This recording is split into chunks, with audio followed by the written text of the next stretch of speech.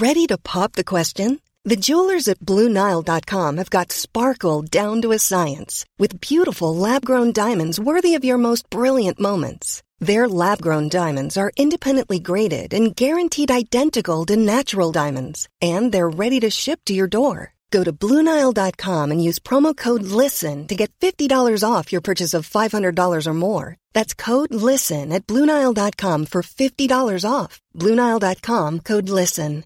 I'm Sandra, and I'm just the professional your small business was looking for. But you didn't hire me because you didn't use LinkedIn Jobs. LinkedIn has professionals you can't find anywhere else, including those who aren't actively looking for a new job, but might be open to the perfect role, like me. In a given month, over 70% of LinkedIn users don't visit other leading job sites. So if you're not looking on LinkedIn, you'll miss out on great candidates like Sandra. Start hiring professionals like a professional. Post your free job on linkedin.com/people today. Even when we're on a budget, we still deserve nice things. Quince is a place to scoop up stunning high-end goods for 50 to 80% less than similar brands. They have buttery soft cashmere sweaters starting at $50, luxurious Italian leather bags, and so much more. Plus, Quince only works with factories that use safe, ethical, and responsible manufacturing. Get the high-end goods you'll love without the high price tag with Quince. Go to quince.com/style for free shipping and 365-day returns.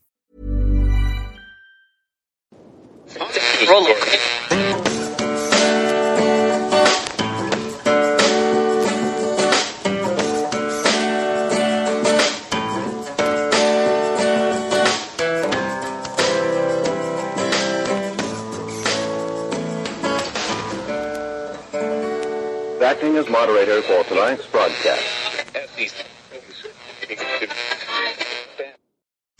I'm your moderator, Chris Paul. Let's be reasonable. Truth is the most convincing story that maps onto reality, and that's why the central narrative is falling apart. Fewer people are convinced by the story each day as they begin to see the central narrative for the fiction that it is. The time for allowing them to make us feel like strangers in our own country is over. We are Americans. The founders began the fight for human liberty and self-governance, and it's up to us to finish the job. It's Thursday, January 20th, 2022, the 365th day of dystopia. This is the Endgame. You can find all my socials, my writing, my merch, and my donation support site all in the show notes, so let's get right into it. Yesterday was one of the most magnificent political events that I have ever seen in my life. Joe Biden went out for his first press conference of 2022, thinking that he was going to get his illegitimate administration back on the right track. He went out there for almost 2 hours. He gave a ridiculous speech at the beginning. We're going to go through all this, by the way. Gave a ridiculous speech at the beginning and then began taking questions around the 30-minute mark and stood there taking questions for almost an hour and 20 minutes. And every answer was basically worse than the last. Joe Biden set his fake administration on fire yesterday. And he proved how fake and illegitimate his administration was. And he did it over and over and over again, not only through his incompetence, but the way issues are perceived from that side. They act illegitimate because they are illegitimate. Now, in terms of the end game, in terms of the central narrative collapsing and falling apart, it seems like Joe Biden has recognized it too. And this is from the question and answer portion. I'm going to go through kind of chronologically after this, but I wanted to lead off with this because Joe Biden only exists as fake president because of the media's willingness to be complicit with the global agenda, the global communist agenda. The media put Joe Biden in office. They told people that Joe Biden was a moderate, that Joe Biden was a problem solver, that Joe Biden was very charismatic and hardworking, and he knew how to work across the aisle. They said Joe Biden was decent. And they tried to give the illusion that he was responsible and mentally fit and physically vital. But none of those are true, and everyone can see it now. It's on full display. The only people who do not realize Joe Biden's incompetence and illegitimacy are the people who get their news from Facebook, Twitter, Instagram, and cable news. And that's it. They read what they're told to read by an algorithm designed to keep them addicted to the central narrative. By the companies that track you and know everything about you. They know what you say online. They know your political tendencies. They know what you buy. They know where you are. They know who you date. They know where you went to high school. They know your family members. They know all of that. And they prepare information just for you. And you're still stuck there after 2 years of the two greatest concurrent crises in American history. After 2 years, these people have still not had the incentive to think about whether or not they might be wrong about the two most important things to ever happen in their society, occurring at the same time. They haven't even thought about whether or not they might be wrong. They just find more and more convoluted and complicated explanations for how they are totally right, even though reality keeps proving them wrong every day. People who have been promoting the wearing of cloth masks, the mandating of cloth masks on your children, still think they're the smart people in the room. They still say better safe than sorry. You know why? Because they don't think about what might happen on the other side. They never do. They just want it the way they want it. And the way they want it is with full control. All of it is totally on display now. And the media can't even cover it up anymore. And so Joe Biden's upset.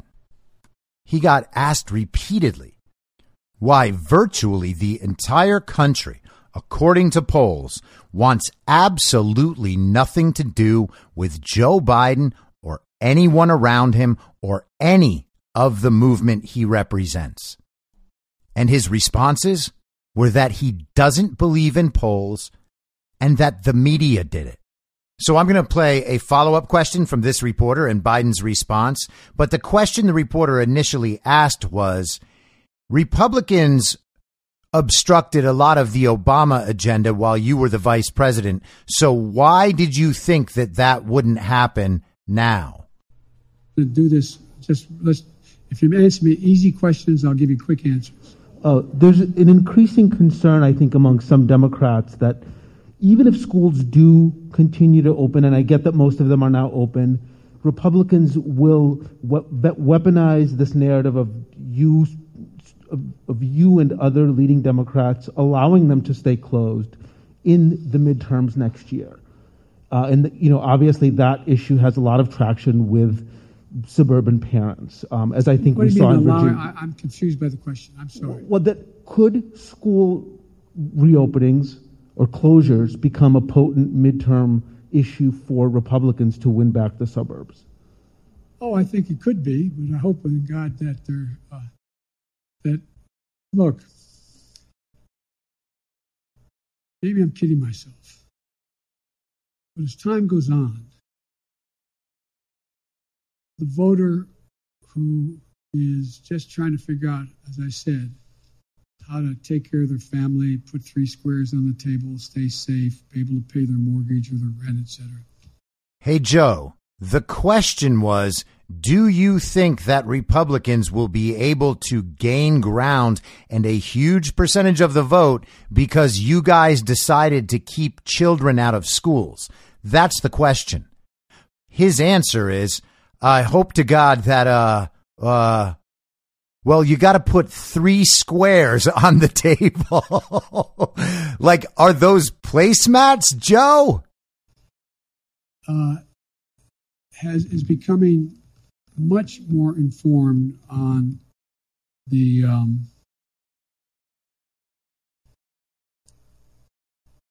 motives of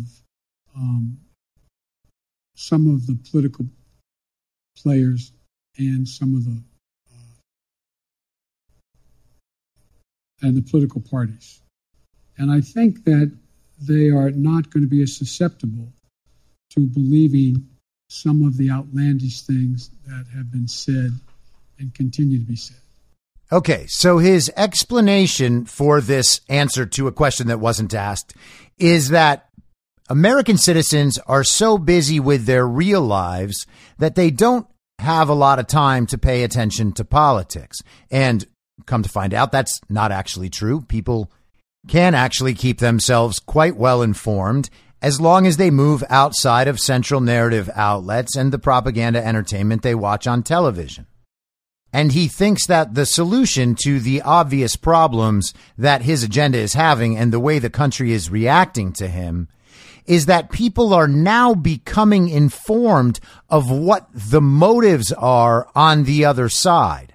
If you don't think that that is a direct reference to him implying that people who don't agree with him are Bull Connor and Jefferson Davis, you're wrong. He's basically making the argument that the propaganda is working and that people are beginning to believe the things he wants them to believe. So he's not worried about this fall because by then, these very hardworking people who put 3 squares on their table, maybe it's just the abstraction of a square. Maybe you can just envision it on your table. But these people are now informed about the motives of the other side, and they'll understand that the other side is evil. And this has been a message from Joe Biden, the great unifier in chief. And of course, it absolutely has nothing to do with the question he was asked. And for the record, the smart answer on his behalf, not that it's the right answer, it's not by a long shot, but the smart answer for a politician in Joe Biden's position would have been, we were trying to do everything we could to protect the society. We had information that we believed was relevant that said that closing down schools may prevent community spread, and so that's why we did it. And we have gotten schools open to this point, and so we hope American parents will realize that we were looking out for their children. We understand their frustrations, and we are going to do everything we can to make sure there's no more disruption in their children's lives. That is the smart political answer. Joe Biden is not a smart politician, and the people behind him are just as dumb as he is. You know, every president, not necessarily in the first 12 months, but every president in the first couple of years, every president, of the last presidents, at least 4 of them, have had polling numbers that are 44% favorable. So it's this idea that, but you all, not you all, but now it is, well, Biden's at, one poll showed him at 33%. The average is 44, 45%. One poll him at 49%. I mean, the idea that... According to Real Clear Politics, Biden's polling average right now is 41.8. Joe Biden has not hit 49 in any presidential approval poll in 2 months. He got a couple 48s from Reuters, and that's it. Everything else is 44, 45, and below. Joe Biden does not have a 44 or 45 average, and the polls are continuing their downward trends. And left-leaning polls show him below 40% in job approval. And his ratings on other things are much worse. His ratings with other groups besides the whole of Americans are also much worse. We've talked about this. 28% with independents, 25% with Hispanics, 24% with 18 to 24-year-olds. It is a disaster. And he goes from saying on and off throughout his press conference that there's this poll or that poll that says that they're good. And then he'll just say, I don't believe polls whenever it suits him. Now you're going to hear a pause. This is only part of the pause from when you last heard him speaking. But I feel like it's important to leave them in because this is actually how he is. He does not give answers. His brain is not working at full speed. The American public are trying to sift their way through what's real and what's fake. And I don't think I've never seen a time when the political coverage, the choice of what political coverage the voter looks to has as much impact on as what they believe. They go to get reinforced in their views, whether it's MSNBC or whether it's Fox or whatever. I mean, did Joe just say that people go to MSNBC to have their views enforced? Oh, well, that's interesting. And they go to Fox to have their views enforced. Got it. MSNBC might be a little mad, but like in large part, I agree. People do like having their views reinforced by their entertainment. And that is why they watch MSNBC and Fox. But of course, MSNBC and Fox are not the only places to get information, and they're not on two different sides. They're on the side of the central narrative. They just market their message to different people who are addicted to the central narrative.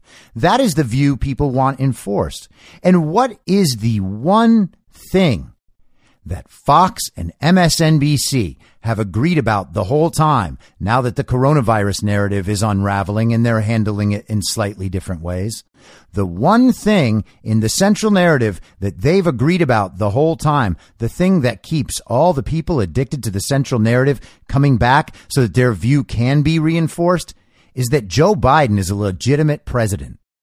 And one of the things I find fascinating that's happening, and you all are dealing with it every day, and it will impact on how things move, is that a lot of the speculation in the polling data shows that the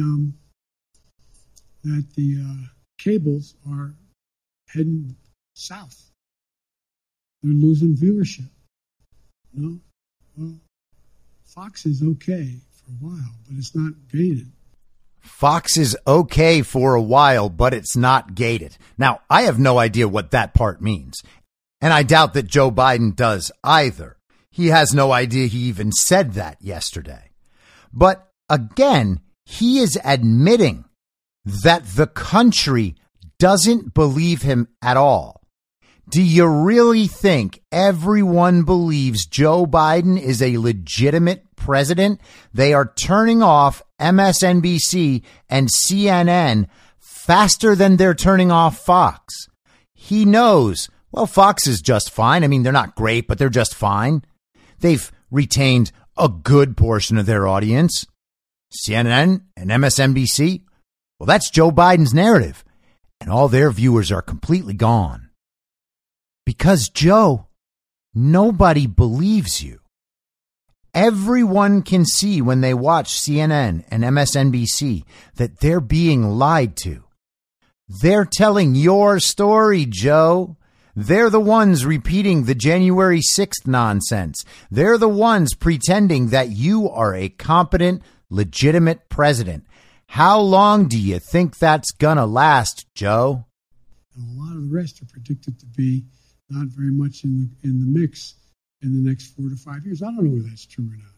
Did Joe Biden just predict the collapse of cable news? That's what it sounded like to me. I wonder who he's planning on having replace the cable news. And I wonder if the big tech companies that have their own internal representatives planted throughout Joe Biden's illegitimate administration might have ideas about that. Man, kind of giving up the whole game, aren't you, Joe? But I do know that we have sort of put themselves in certain alleys. And they've decided that, how many people who watch MSNBC also watch Fox, other than they're a politician trying to find out what's going on in both places. You got that? Joe Biden doesn't believe that people get more than one perspective. Joe Biden, the pretend leader of the free world, has absolutely no idea about the information environment he exists in. And you can imagine that he's probably only borrowing Jen Psaki's perspective on this. They actually think that their opposition in the media is Fox. They think that represents the other viewpoint, and then everything else is QAnon. They really are ignorant enough to believe that. How many people, again, I'm no expert in any of this, but the fact is, I think you have to acknowledge that what gets covered now is necessarily a little bit different than what gets covered in the past. I've had a couple, I shouldn't get into this, but the nature of the way things get covered has, in my observation over the years I've been involved in public life, changed. And it's changed because of everything from a thing called the internet. It's changed because of the way in which we have self-identified perspectives based on what channel you turn on, what network you look at, not network, what cable you look at. And it's never quite been like that. Anyway. He is bemoaning the death of the monocultural narrative. All right. We hear all these stories of yesteryear about how the networks would put out the news, and the New York Times and the Washington Post and the LA Times. They would put out the news. They gave everyone the story. Everyone agreed that that was the story because that was the only information they had access to. And people like Joe Biden, who wanted to embark on a 50-year-long career of crime and corruption in public office, could do so without anyone ever finding out. And now he's upset because there's information coming from all over the place, all the different parts of the cables and the internet. And so the reason that people think he's doing a pitiful job as fake president is not because they can observe their own lives and see that, in fact, he is doing a pitiful job as fake president. It's that they believe whatever they're told once they turn on this channel or that. So it's important to make sure that they can only see the things we want them to see. It was easier then. It was better then. Everyone agreed there was one story, and everyone just had to stick to the story, and you can get away with whatever crimes you like. Man, the good old days. Well, sorry, Joe, it's not the good old days anymore, and you are absolutely finished. But now let's get some more highlights of Joe Biden's great shining moment on the national stage. And before we start that, let's just take notice of the fact that Joe Biden has been almost virtually completely hidden from the American public for the entire time since he stepped back on stage as the candidate in 2019. They let him sit in the basement and answer scripted, chosen questions from allied media that he would answer with scripted answers he read off his screen while the interview was going on. We have literally seen him. There is video of him with teleprompters in interviews. I'm not making this up. You can watch him read answers on screen. And for instance, if you and I were on a FaceTime or a Zoom call and I had my Messenger app opened on my computer that got my phone messages in, or I had some instant messaging app like Telegram open, if someone was asking me questions, someone else could be typing the answers in real time and sending them to me. And as long as I understood what that person is saying, I could then broadcast those words to the world as if they were my own. Or I could sit there and read them directly off the screen in a completely obvious way as if I was Ron Burgundy and just say whatever they type in.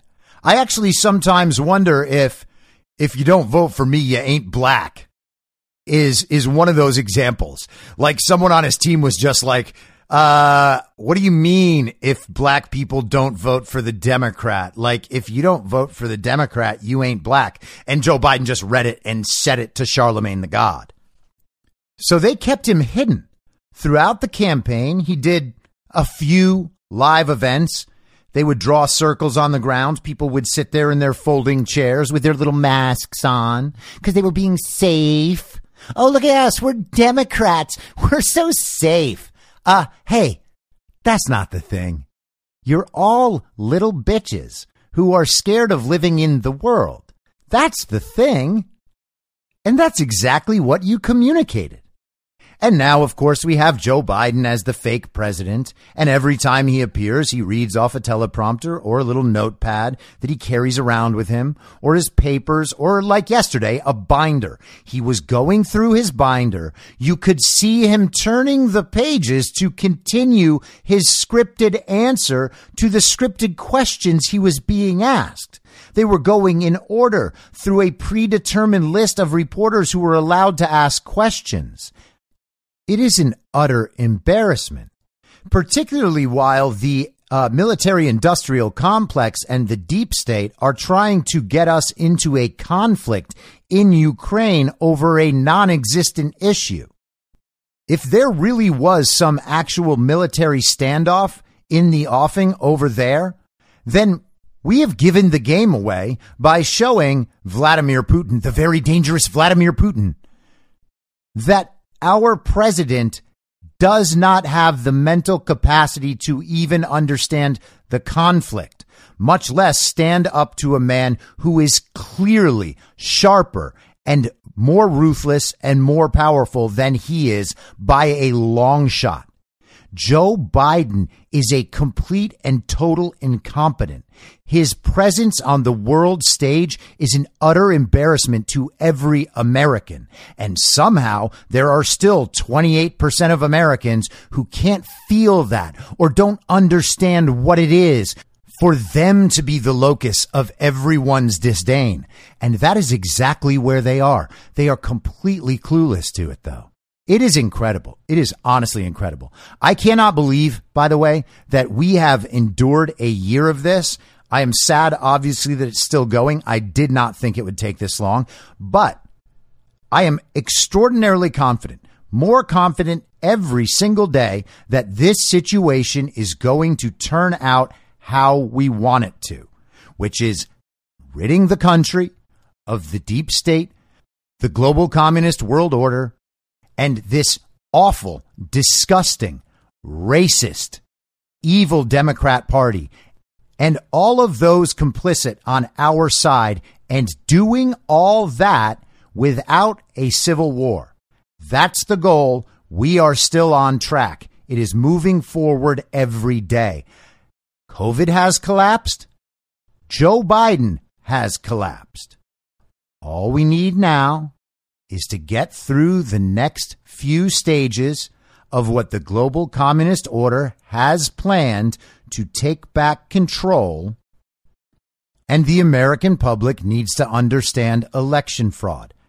At that point, once the public is awake, 85%, 90% awake, the job can be completed. We are still on track for that. So Joe Biden's scripted speech was ridiculous. Watch it if you want. The questions were amazing. In the scripted speech, he essentially blamed everything that was happening in the world on COVID. And that is his administration's normal position. Everything was caused by COVID. Supply chains caused by COVID. Inflation, COVID. The only thing that's not COVID, actually, that's a problem for the administration is illegal immigration. And of course, illegal immigration was caused by climate change. Thank you, Mr. President. I know some of my colleagues will get into some specific issues, but I wanted to zoom out on your first year in office. Inflation is up. Your signature domestic legislation is stalled in Congress. In a few hours from now, the Senate, an effort in the Senate to deal with voting rights and voting reform legislation is going to fail. COVID-19 is still taking the lives of 1,500 Americans every day. And the nation's divisions are just as raw as they were a year ago. Did you overpromise to the American public what you could achieve in your first year in office? And how do you plan to course correct going forward? Why are you such an optimist? Look, I didn't overpromise, but I have probably outperformed what anybody thought would happen. The fact of the matter is that we're in a situation where we have made enormous progress. You mentioned the number of deaths from COVID. Well, it was 3 times that not long ago. It's coming down. Everything's changing. It's getting better. Look, I didn't overpromise, but I think if you take a look at what we've been able to do, you'd have to acknowledge we made enormous progress. Well, let's be clear. Joe Biden has not accomplished anything. The 2 accomplishments, actually 3 accomplishments, that Joe Biden points to are the passage of COVID relief, that's spending a bunch of money we don't have on things we don't need, and most of that money is payoffs to other countries, non-governmental organizations, political benefactors. That's what that money was. Same thing with the infrastructure package, which is the other thing he brags about. Only, 9% or maybe 11% of that money goes to actual infrastructure. The rest of the money, again, goes to payoffs. And then the other thing he brags about is the fact that they have vaccinated 210 million Americans fully. That's what he says. Fully vaccinated 210 million Americans. I don't think anyone actually believes that number. And that is not a great accomplishment. In fact, in the future, it will be seen as nothing but a great moral evil. And it's on that path now. Joe Biden did not get the vaccines out to market, and he didn't use his own distribution system. He ended up falling back on policies that were put in place before he got there. At one point yesterday, he bragged about how quickly vaccines got to market, as if he had something to do with it, but he didn't. But that's what Joe Biden is hanging his hat on. Those 3 things. Everything else they have done has been a massive failure for the country. And don't get me wrong, those 3 things are also massive failures for the country. You could try to make the argument that he's done the job he was put in that position to do by the people who put him in that position, which of course are not American voters. But he's failed on all those things too. He's not getting Build Back Better passed. He's talking about breaking it down into pieces, thinking he's going to be able to pass pieces of it and advance the ball before Hillary is there to take over. But he's not getting that passed. And he's not getting any of the voting stuff passed unless a bunch of Republicans pile on and pretend that they're just passing a NASA funding bill. The entire globalist agenda is bursting into flames in front of him, and partially because of him, because it's all getting exposed. He has failed in every single way you can imagine for every single different group of people you can imagine. That's why he's begging people to pass sweeping changes against the Constitution to voting. And that's why he's begging for censorship and softer media coverage. He approached the entire press conference yesterday scared that he might offend the media when he was saying things to them, which didn't stop him from yelling at them, and you'll see that later. But one of the things that I think is something that, one thing I haven't been able to do so far, is get my Republican friends to get in the game of making things better in this country. For example, I was reading the other day, and I wrote the quote down so I don't misquote him. A quote from Senator Sununu. So it's the Republicans' fault. They're not going to come to the table. And now he's going to read this quote by Governor Sununu that he has written down in his binder.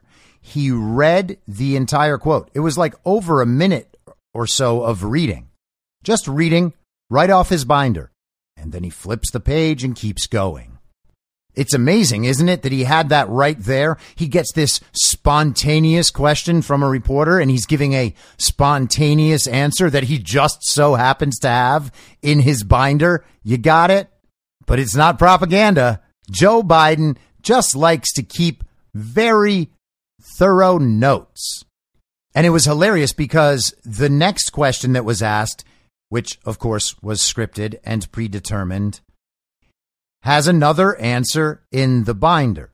Joe Biden actually starts answering the question for like 20 seconds and then just stops and says, let me take this back a little bit, and goes back to the binder and starts reading. For real, that's what happened. Watch it on video. It's about 17 or so minutes into the YouTube video that now exists on the White House's channel on YouTube. And we'll see how this moves. And on Omicron and education, teachers are in revolt in so many places. Parents are at odds over closing schools and remote learning. You say we're not going to go back to closing schools. You said that just moments ago. Yet they're closing in some areas. What do you say to those teachers and principals and parents about school closings? And what can your administration do to help make up for learning loss for students? Well, first of all, I put in perspective the question you asked. Very few schools are closing. Over 95% are still open. So you all phrase the questions when people, I don't think it's deliberate on your part, but you phrase the question when anyone watches this on television. My God, there must be, all those schools must be closing. What are we going to do? 95% are still open, number one. And here we have the communist mindset in full bloom. Part of his scripted speech at the beginning dealt with supply chains, and he said that like 89% of shelves were still full. Well, that doesn't explain all the stuff that's not there, Joe. You're just saying it's mostly okay, so it's not a problem. That's the same thing that they're doing with schools. 95% of schools may well be open. Why isn't it 100? Because there's absolutely no reason why kids shouldn't be in school related to the coronavirus, and there never was. And the same reasoning applies to vaccine injuries. Well, look at how many shots we've given. Yeah, I understand that VAERS has 20,000 deaths and that it's probably 20 to 40 times that. And I understand that there are hundreds of thousands and potentially millions of vaccine injuries, myocarditis, pericarditis, strokes, blood clotting, fertility issues, miscarriages, early menopause for 36-year-olds. Yeah. I understand that, but it's so small in comparison. So why are you upset? You mentioned Republicans and reaching out to them. Some Republicans who may be open to major changes on voting rights, for instance, like Mitt Romney, he says he never even received a phone call from this White House. Why not? I like Mitt. Look, Mitt Romney's a straight guy. One of the things that we're doing, I was trying to make sure we got everybody on the same page in my party on this score. And I didn't call many Republicans at all. The fact is that I do think that Mitt is a serious guy. I think we can get things done. I think I predict to you to get something done on the electoral reform side of this. But rather than judge what's going to get done and not get done, all I can say is I'm going to continue to make the case why it's so important to not turn the electoral process over to political persons who are set up deliberately to change the outcome of elections. And let's be clear what Joe Biden is referring to right there. He is upset that Americans around the country are taking political action according to the law, completely peacefully in their own communities. He's mad that Americans actually want to observe their elections now, and that the Democrats, like Stacey Abrams and her little Happy Faces group, can't just employ all the election workers and have them do things as they want. He's actually being honest in his bizarro world way. He's saying the right things. If only he would apply them to the right people, which are the people on his side. And also be clear about what he's doing, and he does this a few times in the speech. He is planting the seeds of an illegitimate 2022 election. That is exactly what he is doing. He is saying that the outcome might be in doubt because Republicans are trying to become the people who count the votes. No, they just want to be involved in the process. Whereas before, poll watchers were kicked out. They were not allowed to watch what was going on at the election centers. They taped pizza boxes to the windows so that people couldn't see inside. They used social distancing to take poll watchers and push them 20, 25 feet away because it was just too dangerous for them to be any closer. Yes, too dangerous to the global communist agenda, perhaps. Too dangerous to Joe Biden's chances of actually winning the 2020 election. But we can just pretend all that didn't happen. The election was just fine. Those Republicans in there were just jerks. And that's why we had to tape cardboard all over the window and kick them out. Bloomberg. Mr. President, thank you. Your top foreign policy advisors have warned that Russia is now ready to attack Ukraine. But there's still little unity among European allies about what a package of sanctions against Moscow would look like. If the U.S. and NATO aren't willing to put troops on the line to defend Ukraine and American allies can't agree on a sanctions package, hasn't the U.S. and the West lost nearly all of its leverage over Vladimir Putin? And given how ineffective sanctions have been in deterring Putin in the past, why should the threat of new sanctions give him pause? Well, because he's never seen sanctions like the ones I promised will be imposed if he moves, number one. Number two, we're in a situation where Vladimir Putin is about to, we've had very frank discussions, Vladimir Putin and I, and the idea that NATO is not going to be united, I don't buy. I've spoken to every major NATO leader. We've had the NATO-Russian summit. We've had the OSCE has met, etc. And so I think what you're going to see is that Russia will be held accountable if it invades. And it depends on what it does. It's one thing if it's a minor incursion and then we end up having a fight about what to do and not do, et cetera. But if they actually do what they're capable of doing with the force amassed on the border, it is going to be a disaster for Russia if they further invade Ukraine, and that our allies and partners are ready to impose severe cost and significant harm on Russia and the Russian economy. And, we're going to fortify our NATO allies, I told them, on the eastern flank, if in fact he does invade. I've already shipped over $600 million worth of sophisticated equipment, defensive equipment, to the Ukrainians. The cost of going into Ukraine in terms of physical loss of life for the Russians, they'll be able to prevail over time, but it's going to be heavy. It's going to be real. It's going to be consequential.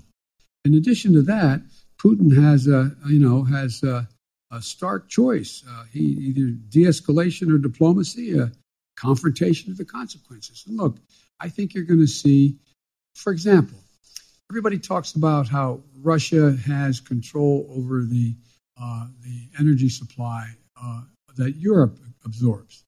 Well, guess what? That money that they earn from that makes about 45% of their economy. I don't see that as a one-way street. They go ahead and cut it off. It's like my mother used to say, you're biting your nose off to spite your face. It's not like they have all these wonderful choices out there. So that right there is the clip that has taken up most of the space in the news cycle since this press conference yesterday. He basically just said that the U.S. is prepared to put sanctions on Russia. And he gave space for Putin to stage a minor incursion without any military response from the United States. Yes, they might put more troops in other countries in Europe, but probably not. And later on in the next question, he says that he doesn't think Putin wants a Cold War. And he said that it's unlikely that Ukraine will be joining NATO anytime soon. He is knocking down all of the premises for the entire narrative that the media is spinning for the intel community and the military industrial complex. OK, Putin is supposed to want to go in and invade Ukraine because he's worried about Ukraine joining NATO. Well, Biden just took that away. They're saying that Putin is amping up for war over this. Biden just took that away. He said he doesn't think Putin has any interest in a war. But he also just said that Putin can go ahead and invade a little bit and there will be no war response. And just like that, he destroyed the entire narrative. I have said for weeks, actually months, that I don't think anything is going to happen with Ukraine and Russia. The CIA may stage a false flag attack to try to make it look like something is starting there. It's clear they're already engaged in the wag the dog effort, and they expect the media to generate 24-hour coverage for days on end about the Russia-Ukraine conflict. But no one will be listening, because everyone will already see it for the farce that it is. That's why the information stream matters, okay? When people move away from the central narrative and start trying to figure out what's actually going on in the world, they can see the central narrative and all of the events around it for what they are. And Joe Biden's illegitimate Secretary of State, Tony Blinken, was in Ukraine yesterday trying to figure out how the whole program's going to go. They're just plotting the narrative, making sure all the countries do their parts so that they get the exact result the global communists want. But getting the result the global communists want requires people believing it. And no one believes it anymore. Joe Biden just turned his cards over in the middle of a hand and said, yeah, here it is. Can you beat this? And everyone's like, oh, well, yeah, but also there are still more cards coming out. Like, you're just kind of giving the whole thing away. And Joe's like, yeah, I am. I'm giving the whole thing away. The whole thing. If they invade, they're going to pay. They're not going, their banks will not be able to deal in dollars. So there's a lot's going to happen. But here's the thing. My conversation with Putin, and we've been, how can we say it? We have no problem understanding one another. He has no problem understanding me, nor me him. And the conversations were, I pointed out, I said, you've occupied before other countries, but the price has been extremely high. How long? You can go in and over time, at great loss and economic loss, go in and occupy Ukraine. But how many years? 1, 3, 5, 10? What is that going to take? What toll does that take? The implicit threat there that Joe Biden just made is actually not a threat from Joe Biden or from the U.S. military. It's a threat from the central banks. He is talking about Russia being taken off the dollar as a reserve currency and inflicting pain on the economy of Russia and on Russia's people if Vladimir Putin does this very bad thing in Ukraine. Again, Joe Biden is giving away the whole game. Now, if you see the CIA and the FBI, the deep state, the military industrial complex, as being in league with the global communist agenda and tasked with implementing the global communist agenda around the world, either through force or subversion, and you understand that those entities also have major influence on mainstream media corporations and all corporations really, then how do those entities react and how do the media companies react when Joe Biden, who was placed into office to do their bidding, literally placed into office to do their bidding, is failing so spectacularly at every single thing they wanted him to do? How do they react? I imagine that we are going to see over the next few weeks, Biden's polling numbers continue to crash. He is going to get less and less media support. And the murmurs about him being replaced or Kamala Harris being replaced will grow and grow. And as I've been saying since probably October of 2020, Joe Biden may well be a fall guy. They will blame all of this on him. They will say that he's not fit for the job. That narrative will begin rising, and then they will attempt to replace him, either by replacing Kamala first and then bumping Joe off the stage, or just removing him, putting Kamala in there, and then maybe bringing Hillary in as VP and having her effectively serve as president. She would be everywhere with Kamala and speaking second, but she would be the one running things and everyone would know it. And then Kamala would be pushed aside and they would try to run Hillary in 2024. Of course, that's speculation, but the part that I don't believe is speculation, the part I believe we can expect to see, is that the media will turn more drastically on Biden. We'll hear more about his physical and mental health, and things will begin to really collapse in the fake administration. And at that point, people are going to be a whole lot more open to the idea that Joe Biden was never elected in the first place. And of course, he wasn't. I go back to Governor Sununu's quote. How long? I mean, rhetorical question. I know this is not fair to ask the press a question. I'm not asking. But think about, did you ever think that one man out of office could intimidate an entire party where they're unwilling to take any vote contrary to what he thinks should be taken for fear of being defeated in a primary?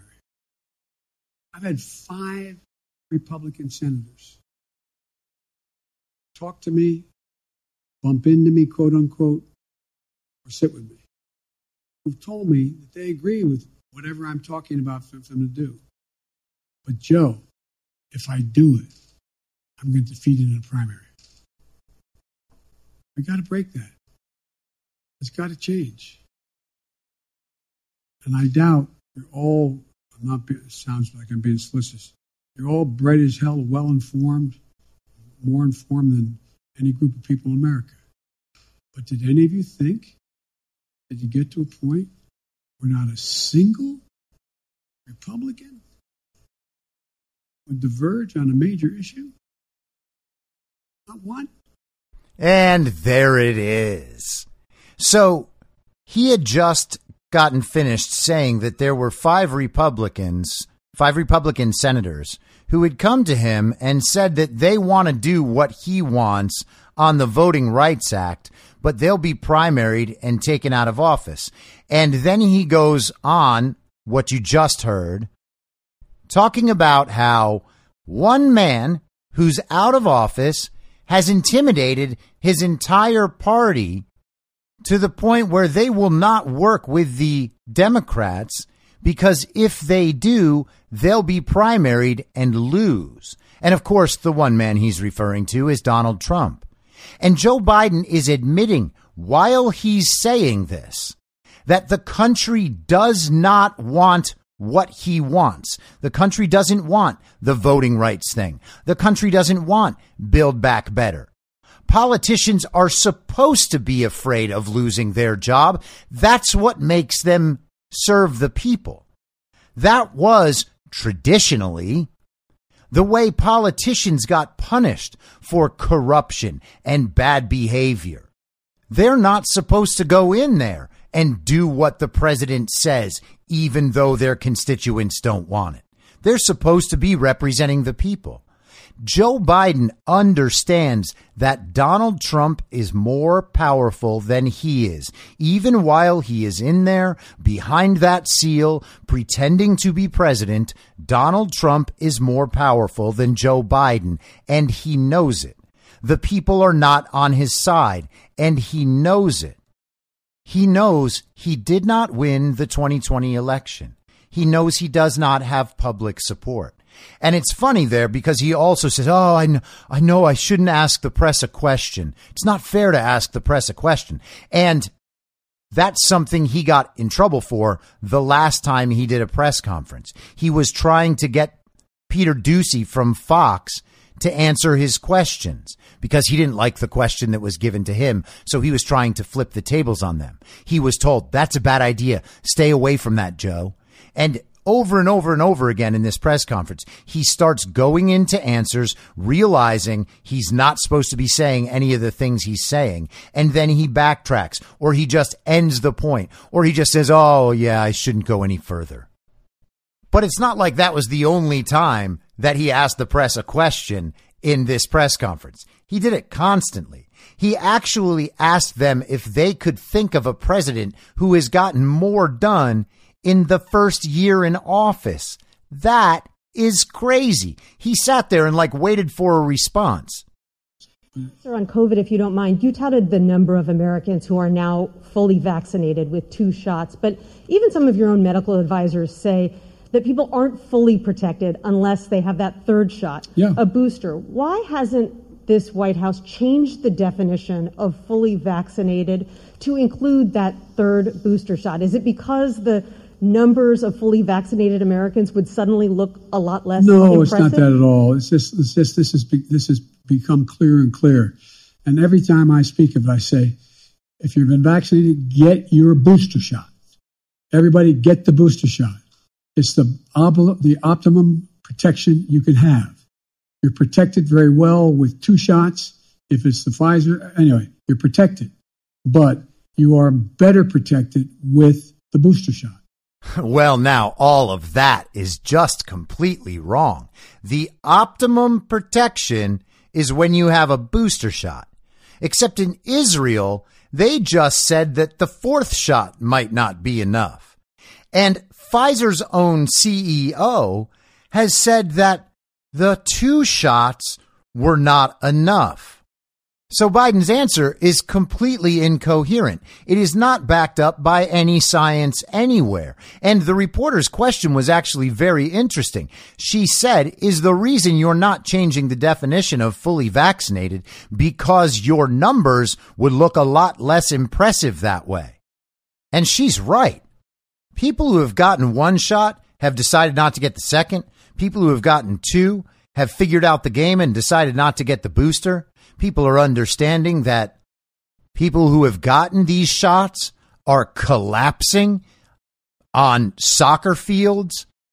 Their children are being intentionally debilitated with myocarditis. All of the issues I listed before. People are waking up to that. They don't want more shots. I don't believe there are anywhere near 210 million Americans who are fully vaccinated at this point. But the number of people who have gone and gotten the booster too? No, nowhere close to that. In fact, it's probably fewer than the 50 million people who voted for Joe Biden. Okay, Alex Alper, Reuters. Thank you, Mr. President. I wanted to follow up briefly on a question asked by Bloomberg. You said that Russia would be held accountable if it invades, and it depends on what it does. It's one thing if it's a minor incursion, and we end up having to fight about what to do and what not to do. Are you saying that a minor incursion by Russia into Ukrainian territory would not lead to the sanctions that you have threatened, or are you effectively giving Putin permission to make a small incursion into the country? Good question. That's how it did sound like, didn't it?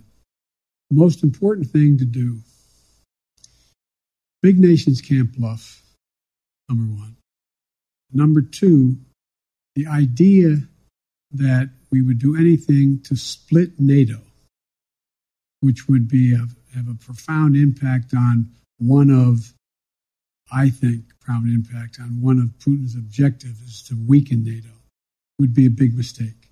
So the question is, if it's something significantly short of a significant invasion, or not even significant, just major military forces coming across. For example, it's one thing to determine that if they continue to use cyber efforts, well, we can respond the same way with cyber.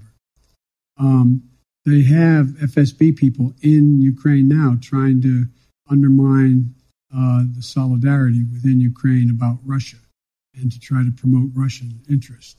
But it's very important that we keep everyone in NATO on the same page. And that's what I'm spending a lot of time doing. And there are differences.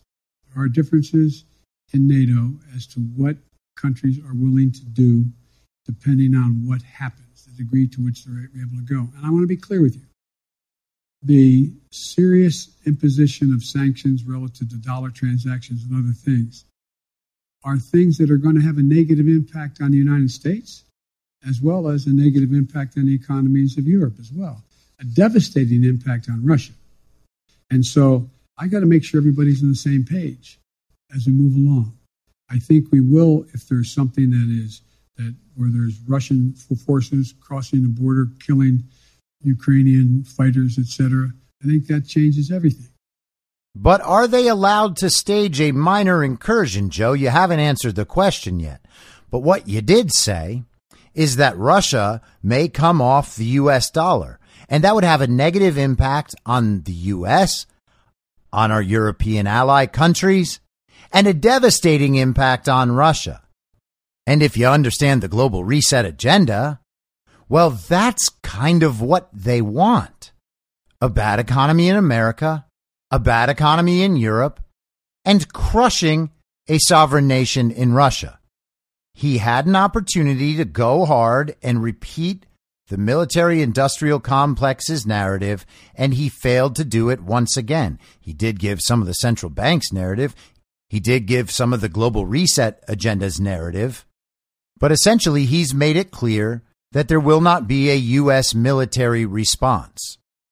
And so within 25 minutes, he ruined the entire narrative about Ukraine. And then a reporter in the room was so aware of the outside chatter on that issue that she felt compelled to ask about that chatter and the disaster that was already taking place outside the press conference because of what was happening inside the press conference. Taught constitutional law for 20 years, a 3-credit course in separation of powers, and on Saturday mornings when I was a senator. And I never thought we'd get into a place where we were talking about being able to actually, what they tried to do this last time out, send different electors to the state legislative bodies to represent who won the election, saying that I didn't win, but Republican candidate won. I doubt whether anybody thought that would ever happen in America in the 21st century, but it's happening. And so I guess what I'm saying is, Nancy, is that I think that there are a number of things we can do, but I also think we will be able to get significant pieces of the legislation, if we don't get it all now, to build to get it so that we get a big chunk of the John Lewis legislation as well as the Fair Elections Clause. So Joe was a constitutional law teacher while he was a senator? Well, then how come you don't understand how it works? And how come you don't think that states might send alternate electors so that those electors can be heard from and perhaps counted in the situation where there is obvious and overwhelming evidence of election fraud? And how come, Joe, being the constitutional law professor you are, how come you are dead set on trying to federalize elections when it says in the Constitution that the states control their elections? The guy stole an election, and now he is trying to change the rules and laws governing how elections are held. And he can't believe he's being opposed on it. Big picture, particularly when you think about voting rights and the struggles you've had to unify your own party around voting rights. Unity was one of your key campaign promises. In fact, in your inaugural address, you said your whole soul was in bringing America together, uniting our people. People heard the speech that you gave on voting rights in Georgia recently, in which you described those who were opposed to you to George Wallace and Jefferson Davis, and some people took exception to that. What do you say to those who were offended by your speech? And is this country more unified than it was when you first took office? Number one, anybody who listened to the speech, I did not say that there were going to be a George Wallace or a Bull Connor. I said we're going to have a decision in history that is going to be marked just like it was then. You either voted on the side that didn't make you George Wallace or didn't make you Bull Connor. But if you did not vote for the Voting Rights Act back then, you were voting with those who agreed with Connor, those who agreed with I think Mitch did a real good job of making it sound like I was attacking them. If you notice, I haven't attacked anybody publicly, any senator, any congressman publicly.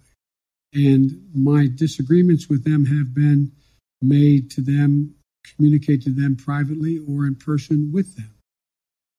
My desire still is, look,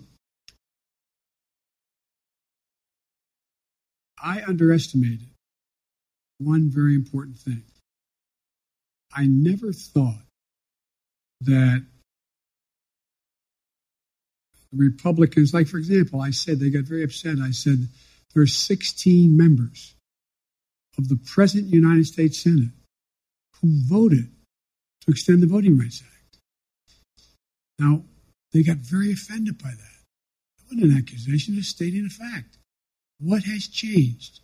What happened? What happened? Why is not a single Republican? Not one. That's not the Republican Party. So that's not an attack. Is the country more unified than when you first took office? The answer is, based on some of the stuff we've got done, I'd say yes, but it's not nearly unified as it should be.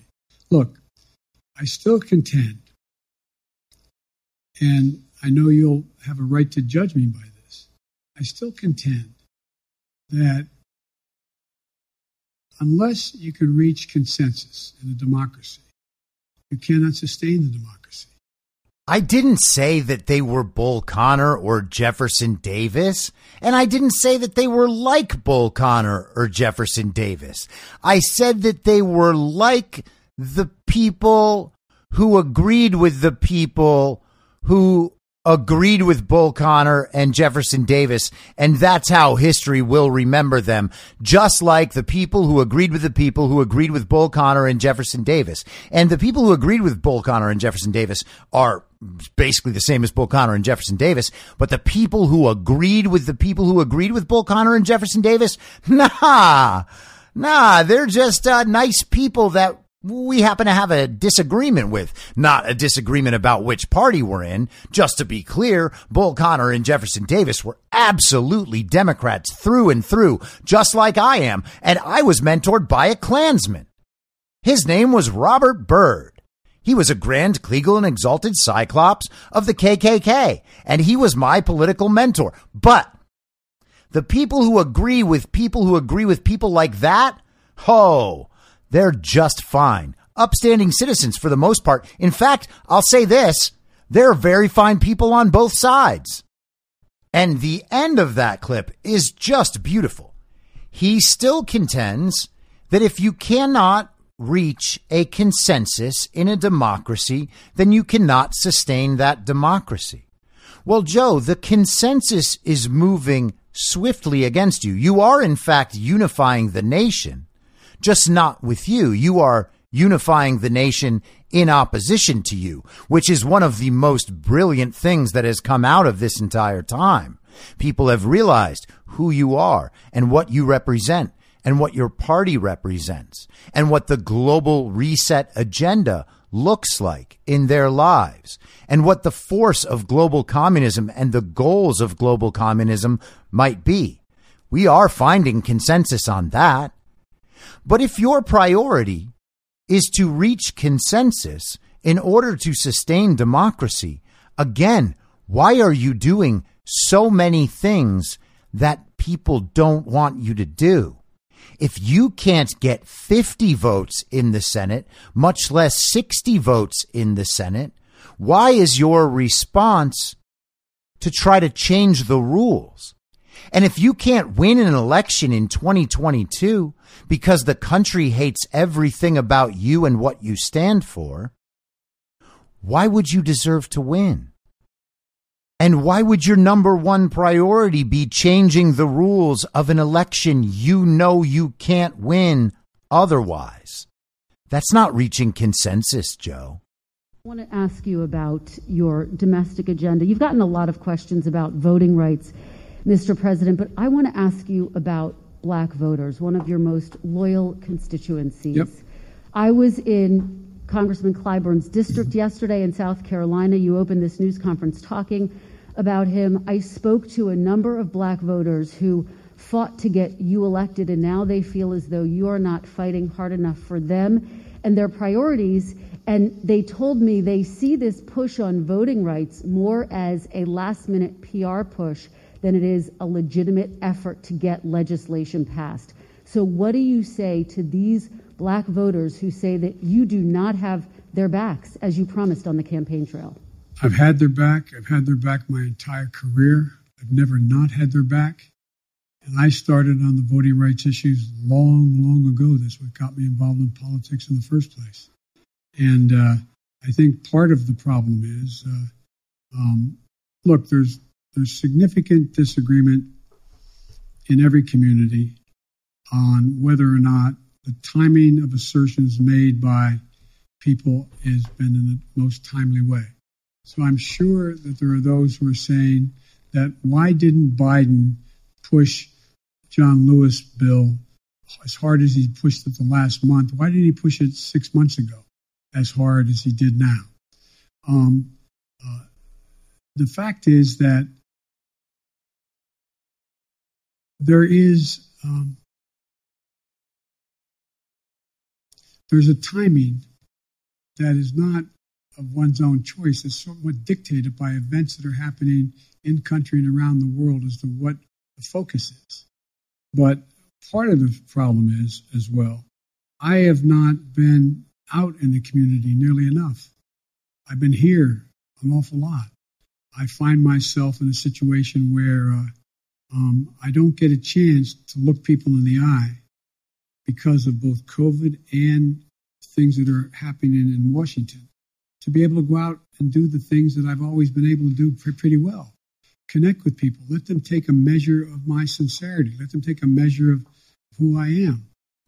Joe Biden just told black voters who are disappointed in the job he has done that he has not had the time to see to the issues that they care about. That's what he just said. He said those issues just have not popped up on the timeline. The timing is difficult. And some of that is due to COVID, and some of that is due to what's happening in Washington. Now, Joe Biden doesn't spend much time in Washington. He's back in Delaware almost every weekend, where they don't record who visits him. Isn't that convenient? And he also goes to sleep early every night. Joe Biden is not at the switch for most of the day, every day, and then not anywhere at all on the weekends. So once again, the excuse is because of COVID.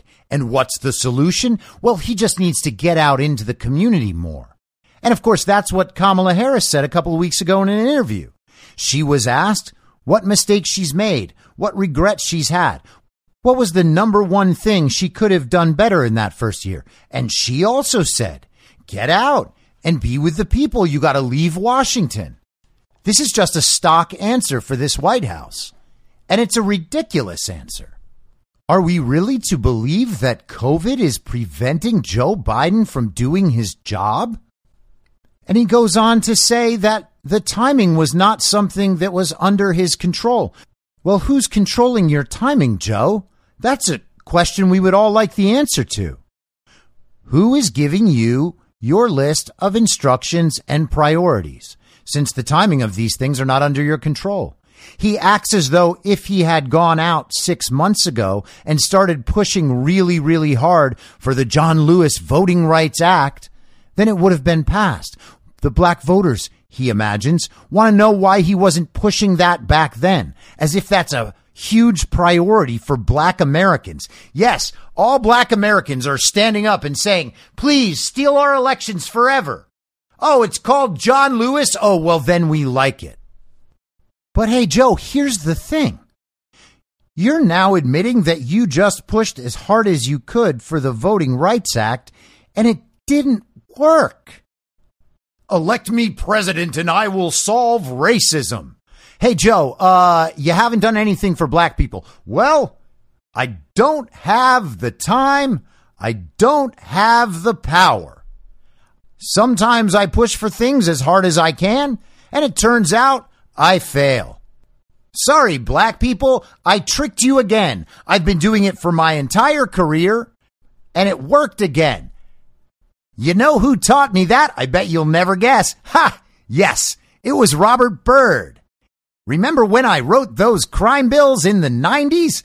That was for you guys. And just for the record, nah, I don't think black Americans can be tricked. I do think that they can have their votes stolen. I do think that they can be lied to. And I do think that they are as subject to the brainwashing as everyone else. And that crosses all demographics: age, race, religion, gender, generation, financial class, all of it. Everybody's subject to the brainwashing. And the propaganda campaign in the black community by Democrats and all of the old guard institutions is on full display for everyone to see. It is a historical fact. And that's why it's important to talk openly about these things rather than recite the slogans you see on television. There are deep questions among Americans about the competence of government. From the messy rollout of 5G this week to the Afghanistan withdrawal to testing on COVID, what have you done to restore Americans' faith in the competence of government? And are you satisfied by the view of the competence of your government? Look. So in the interest of time, he goes on a long rambling answer about Afghanistan where he says that he had to do it. He had to take people out. If he didn't, they were going to have to put 20,000 or maybe 50,000 troops into Afghanistan. Just bizarre world nonsense. And then he goes on to talk about the 5G thing. He blames it on two private enterprises. That's not incompetent. Yeah, you have the FAA that regulates the airlines, and you have the FCC, which regulates the telecom companies. But no, you have nothing to do with it, Joe. And this massive disaster that was just barely averted, it wasn't your fault, but you did just go ahead and fix it. So let's see how he responds to the government's competence regarding COVID. Am I satisfied with the way in which we have dealt with COVID and all the things that go along with that? Yeah, I am satisfied. I think we've done remarkably well. You know, the idea that on testing we should have done it quicker, but we've done remarkable since then.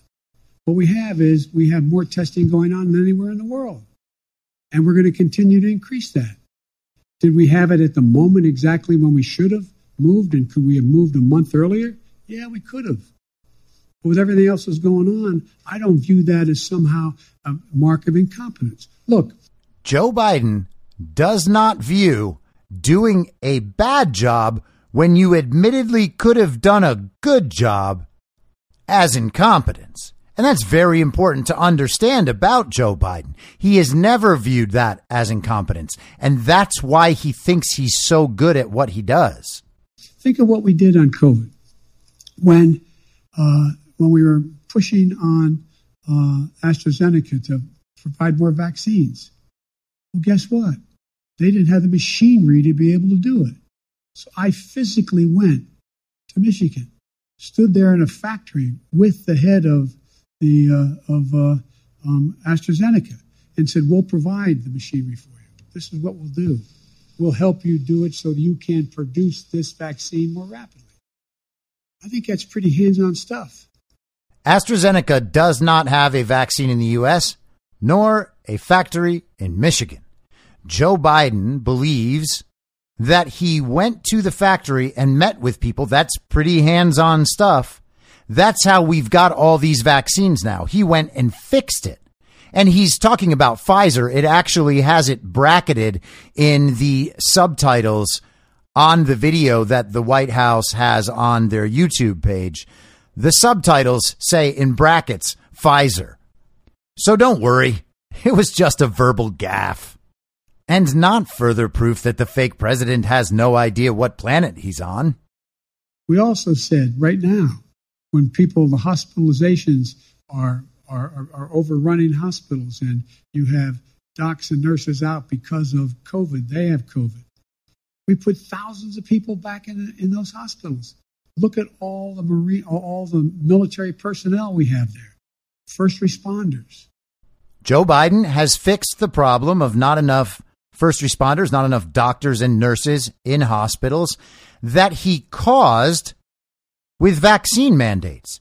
There has been no time in the entire coronavirus period where a hospital has had to triage patients for care. Hospitals are not being overrun. They have reduced their capacity, which makes it look like they are closer to their capacity. But again, that was a policy decision influenced by bad policy decisions from Democrats and the public health community. And Joe Biden putting FEMA and the National Guard around hospitals is his fix for the problem he created? Well, that's a bad fix. Nobody has ever organized. Nobody has ever organized a strategic operation to get as many shots in arms by opening clinics and keeping and being able to get so many people vaccinated. Well, first of all, a lot of it was organized before you took office. Second of all, saying that no one has ever organized anything like that doesn't matter, because this is the first time anything like that has happened. So if you're going to use that to say that that means you did the best job, well, then you also have to accept that that means you also did the worst job. And a few minutes later, he finally gets to Fox's Peter Doocy. Biden kept checking his watch to see what time it was, and then kept asking the reporters if they wanted to keep going. He was like, I'll keep going. I'll do another hour, another 2 hours. All the reporters were like, yes, of course. We want to keep asking you questions because you never take questions. And at this point, the questions seem to have gotten off script. I actually wonder if Jen Psaki was not in the room because she was too busy dealing with the Ukraine debacle that the idiot had just created. Biden chided Peter Doocy about how he always asks him difficult questions. But once the floor was open, everything was just a disaster because Joe Biden thinks so much of himself that he actually thought he was prepared to ask questions from media outlets that didn't have the goal of continuing to empower him. I know you do. All right. None of them make a lot of sense to me, but Well, let's try. Fire away. Come on. A new year. Why are you trying so hard in your first year to pull the country so far to the left? Well, I'm not. I don't know what you consider to be too far to the left. If, in fact, we're talking about making sure that we had the money for COVID, making sure we had the money to put together the bipartisan infrastructure, making sure we were able to provide for those things that, in fact, would significantly reduce the burden on working class people, but they have to continue to work hard. I don't know how that is pulling it to the left. If you may recall, you guys have been trying to convince me that I am Bernie Sanders. I'm not. I like him, but I'm not Bernie Sanders. I'm not a socialist. I'm a mainstream Democrat, and I have been. And mainstream Democrats have overrun me. If you notice, the 48 of the 50 Democrats supported me in the Senate on virtually everything I've asked. He's not Bernie Sanders. He's not a socialist. True, Joe, you are not a socialist. You are a communist, you are a fascist, and you are probably unwittingly the leader of a Nazi regime, but you're not a socialist. You're not like Bernie Sanders. And what you're doing, it's not to the left. According to the most extreme communists in the country, you're right. You are not a leftist. In fact, they understand that you are far too corrupt and have made far too much money off of politics. They don't believe you even could be on the left or a communist. But then again, they don't understand communism because they don't understand anything. And that's why they're on the left. What is the trajectory of the country? Is it moving in the right direction now? I don't know how we can say it's not. I understand the overwhelming frustration, fear, and concern with regard to inflation and COVID. I get it. But the idea, if I told you when we started, I tell you what I'm going to do. The first year, I'm going to create over 6 million jobs. I'm going to get unemployment down to 3.9%. I'm going to generate, and I named it all. You'd look at me like you're nuts. Maybe I'm wrong. People will still look at you that way because you are nuts, you are wrong, and everything you just said is provably false. Your agenda is what killed all the jobs in the first place, and you haven't brought them all back. In fact, you make it harder with every single thing your fake administration tries to do for those jobs to ever come back. And we already know the agenda. You don't want those jobs to come back. Those people will end up destitute and then on the government dole, but you'll call it universal basic income, and they'll feel like it's just something they deserve. And they'll live out their lives in little tiny box apartments in the middle of urban areas, and they'll get to not own anything but love it. They'll get to rent their clothes. And yes, they'll have plenty to stream on television, and they can spend the day in the metaverse. But all of that seems like a pretty good deal because otherwise they would just be considered useless eaters anyway. In our recent memory with as much Washington experience as you entered this office with. But yet, after we sit here for more than an hour, I'm not sure I've heard you say if you would do anything differently in the second year of your term. Do you plan to do anything differently? Yeah, look, the thing I have to do... Are you satisfied with your team here at the White House, sir? I'm satisfied with the team. There's 3 things I'm going to do differently now that I've gotten the critical crises out of the way in the sense of that movement, knowing exactly where we're going. Number 1, I'm going to get out of this place more often. I'm going to go out and talk to the public. I'm going to do public fora. I'm going to interface with them. I'm going to make the case of what we've already done, why it's important, and what will happen if they support what else I want to do.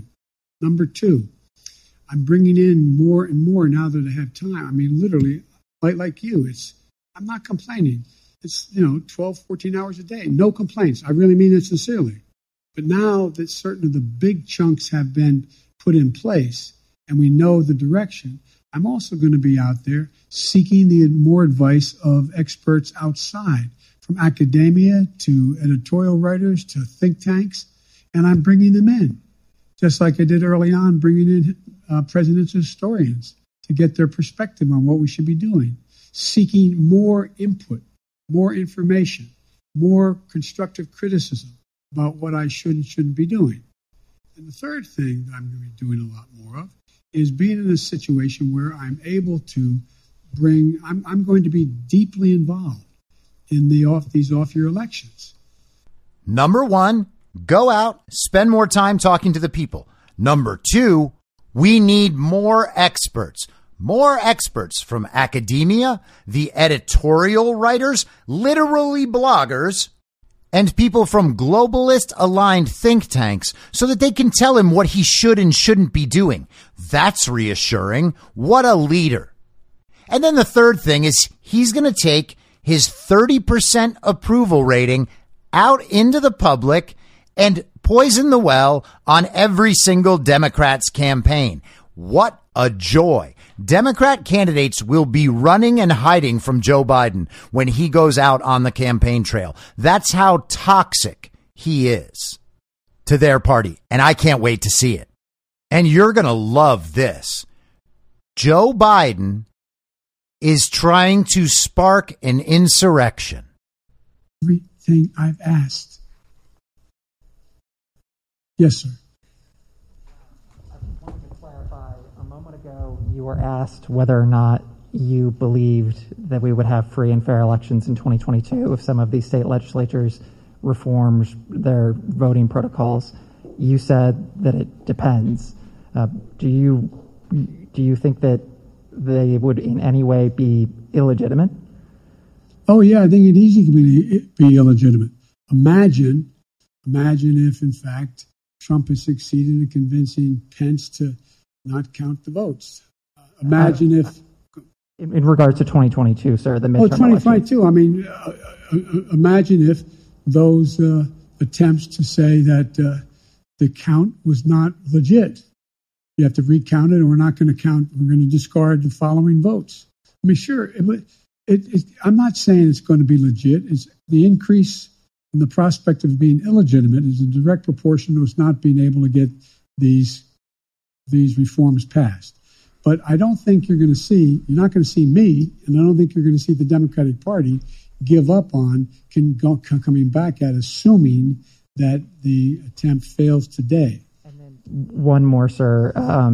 You campaigned and you ran on a return to civility, and I know that you dispute the characterization that you called folks who would oppose those voting bills as being Bull Connor or George Wallace, but you said that they would be sort of in the same camp. No, I didn't say that. Look what I said. Go back and read what I said and tell me if you think I called anyone who voted on the side of the position taken by Bull Connor that they were Bull Connor. And that is an interesting reading in English. I assume you got into journalism because you like to write. So did you expect that would work with Senators Manchin or Sinema? No, here's the thing. There's certain things that are so consequential. You have to speak from your heart as well as your head. I was speaking out forcefully on what I think to be at stake. That's what it is. And by the way, no one forgets who was on the side of King or Bull Connor. No one not done that. The history books will note it. And when I was making the case, don't think this is a freebie. You don't get to vote this way and then somehow it goes away. This will stick with you the rest of your career and long after you're gone. And Mr. President, folks,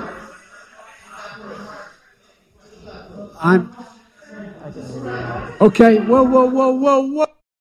Now, I got to say, when that kid stepped up to the mic, or that young man, and his voice started cracking, I was like, oh my God. But he actually stood in there with Joe Biden screaming at him, and he delivered strong and tough questions. And of course, Joe Biden whiffed. He always thinks he's hitting a home run, just like back in T-ball. But hey, Joe, there's no T and there's no ball. You're swinging at nothing and you are missing. The home run is in your imagination.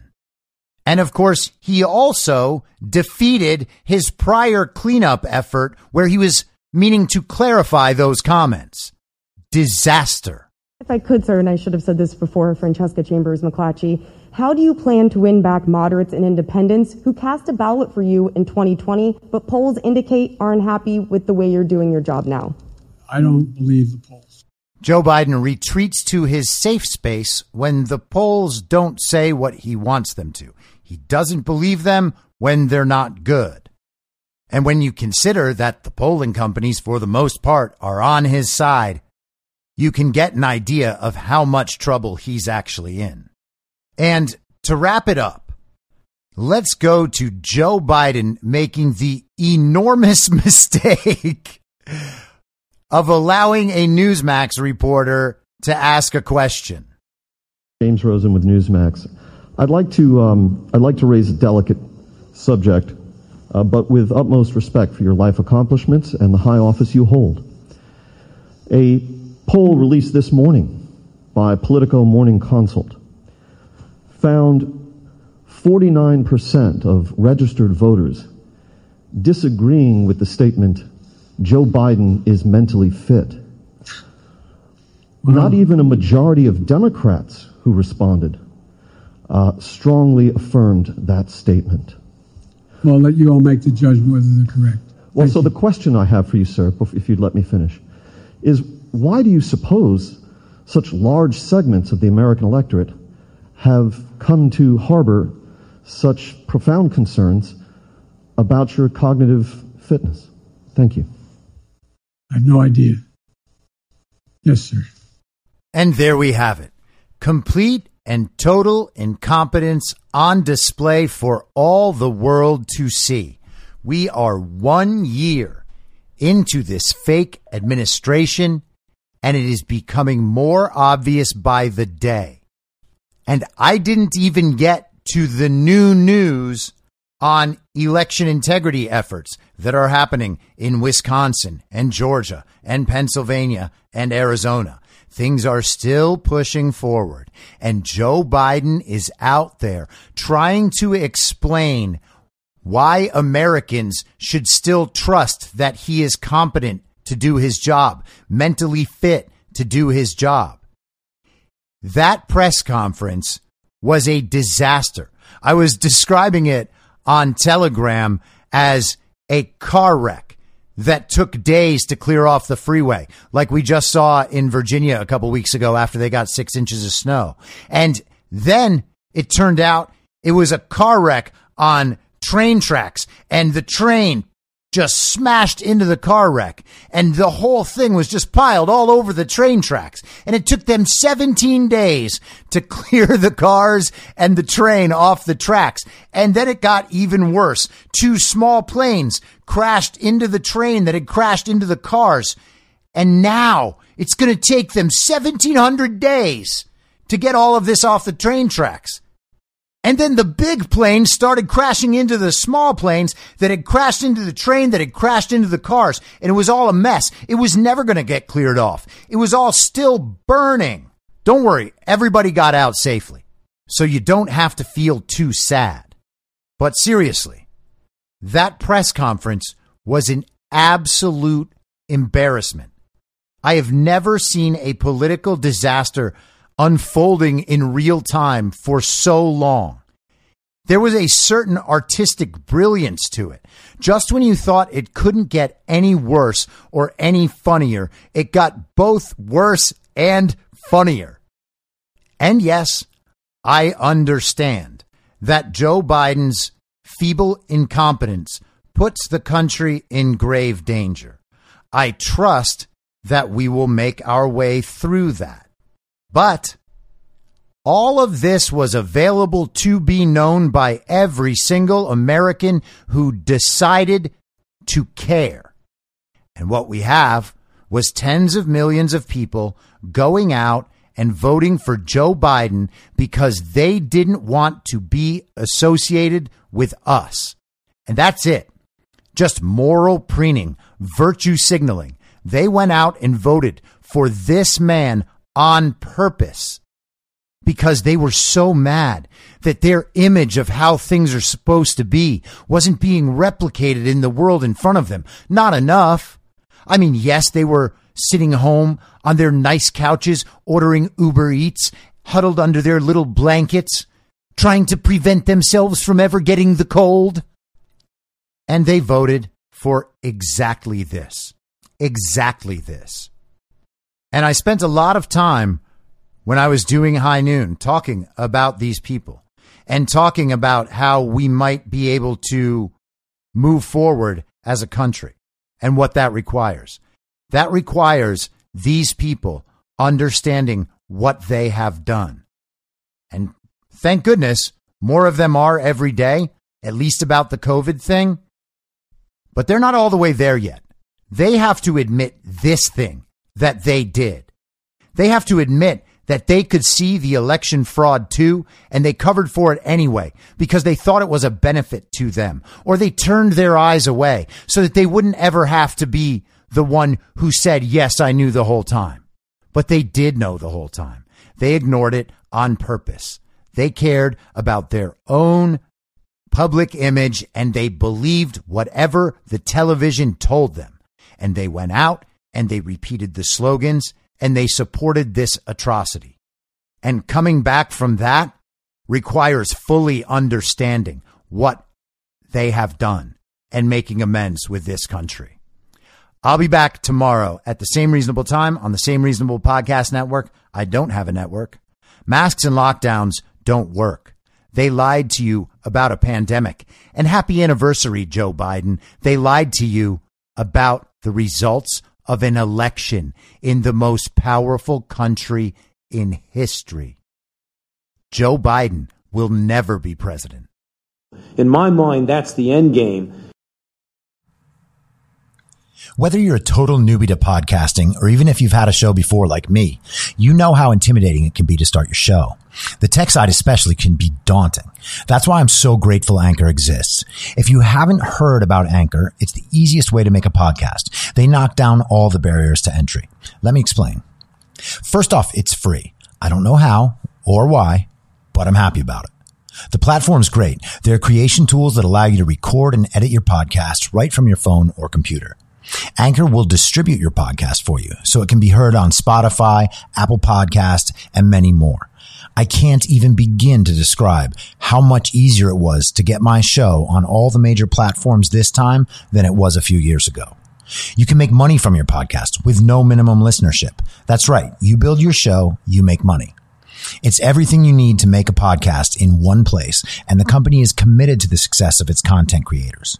Go download the free Anchor app or go to anchor.fm to get started. If you like the show, please share it with your friends and give it a 5-star rating on iTunes or wherever you listen to podcasts so new listeners can take your word for it. You can follow the show on Instagram, Facebook, and Twitter at I'm Your Moderator. If you have feedback, you can email heymoderator@imyourmoderator.com or use the hashtag heymoderator on Twitter. If you'd like to support the show, search Be Reasonable on Patreon, where I'll have additional daily-ish segments in a special podcast feed of the show, as well as my writing and audio readings of those articles. You can also go to anchor.fm/BeReasonable and become a supporter there. Thank you so much for listening. Until next time, I'm your moderator, Chris Paul. Be reasonable.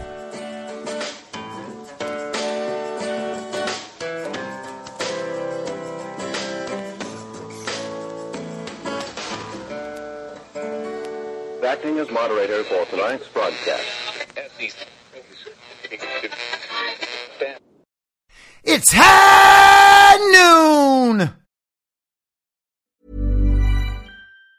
Planning for your next trip? Elevate your travel style with Quince. Quince has all the jet-setting essentials you'll want for your next getaway, like European linen, premium luggage options, buttery soft Italian leather bags, and so much more. And it's all priced at 50 to 80% less than similar brands. Plus, Quince only works with factories that use safe and ethical manufacturing practices. Pack your bags with high-quality essentials you'll be wearing for vacations to come with Quince. Go to quince.com/trip for free shipping and 365-day returns. Mom deserves the best, and there's no better place to shop for Mother's Day than Whole Foods Market. They're your destination for unbeatable savings, from premium gifts to show-stopping flowers and irresistible desserts. Start by saving 33% with Prime on all body care and candles. Then get a 15-stem bunch of tulips for just $9.99 each with Prime. Round out Mom's menu with festive rosé, irresistible berry chantilly cake, and more special treats. Come celebrate Mother's Day at Whole Foods Market. Even when we're on a budget, we still deserve nice things. Quince is a place to scoop up stunning high-end goods for 50 to 80% less than similar brands. They have buttery soft cashmere sweaters starting at $50, luxurious Italian leather bags, and so much more. Plus, Quince only works with factories that use safe, ethical, and responsible manufacturing. Get the high-end goods you'll love without the high price tag with Quince. Go to quince.com/style for free shipping and 365-day returns. In my mind, that's the end game. Thanks for listening. If you'd like to follow what I'm reading and thinking throughout the day, you can do that by downloading the Telegram Messenger app and going to t.me/I'm your moderator. On social media, you can follow me on Truth Social, Getter, and Gab at I'm your moderator. I also have channels on Rumble and BitChute. If you'd like to follow the writing, you can find me at imyourmoderator.substack.com. The merch site is cancelcouture.com or go direct shop.spreadshirt.com/cancel-couture. If you'd like to support the podcast financially, the best place to do that is Ko-Fi. Go to ko-fi.com/I'm your moderator. And all of these details will appear in the show notes with each episode. I'll see you soon down on the range.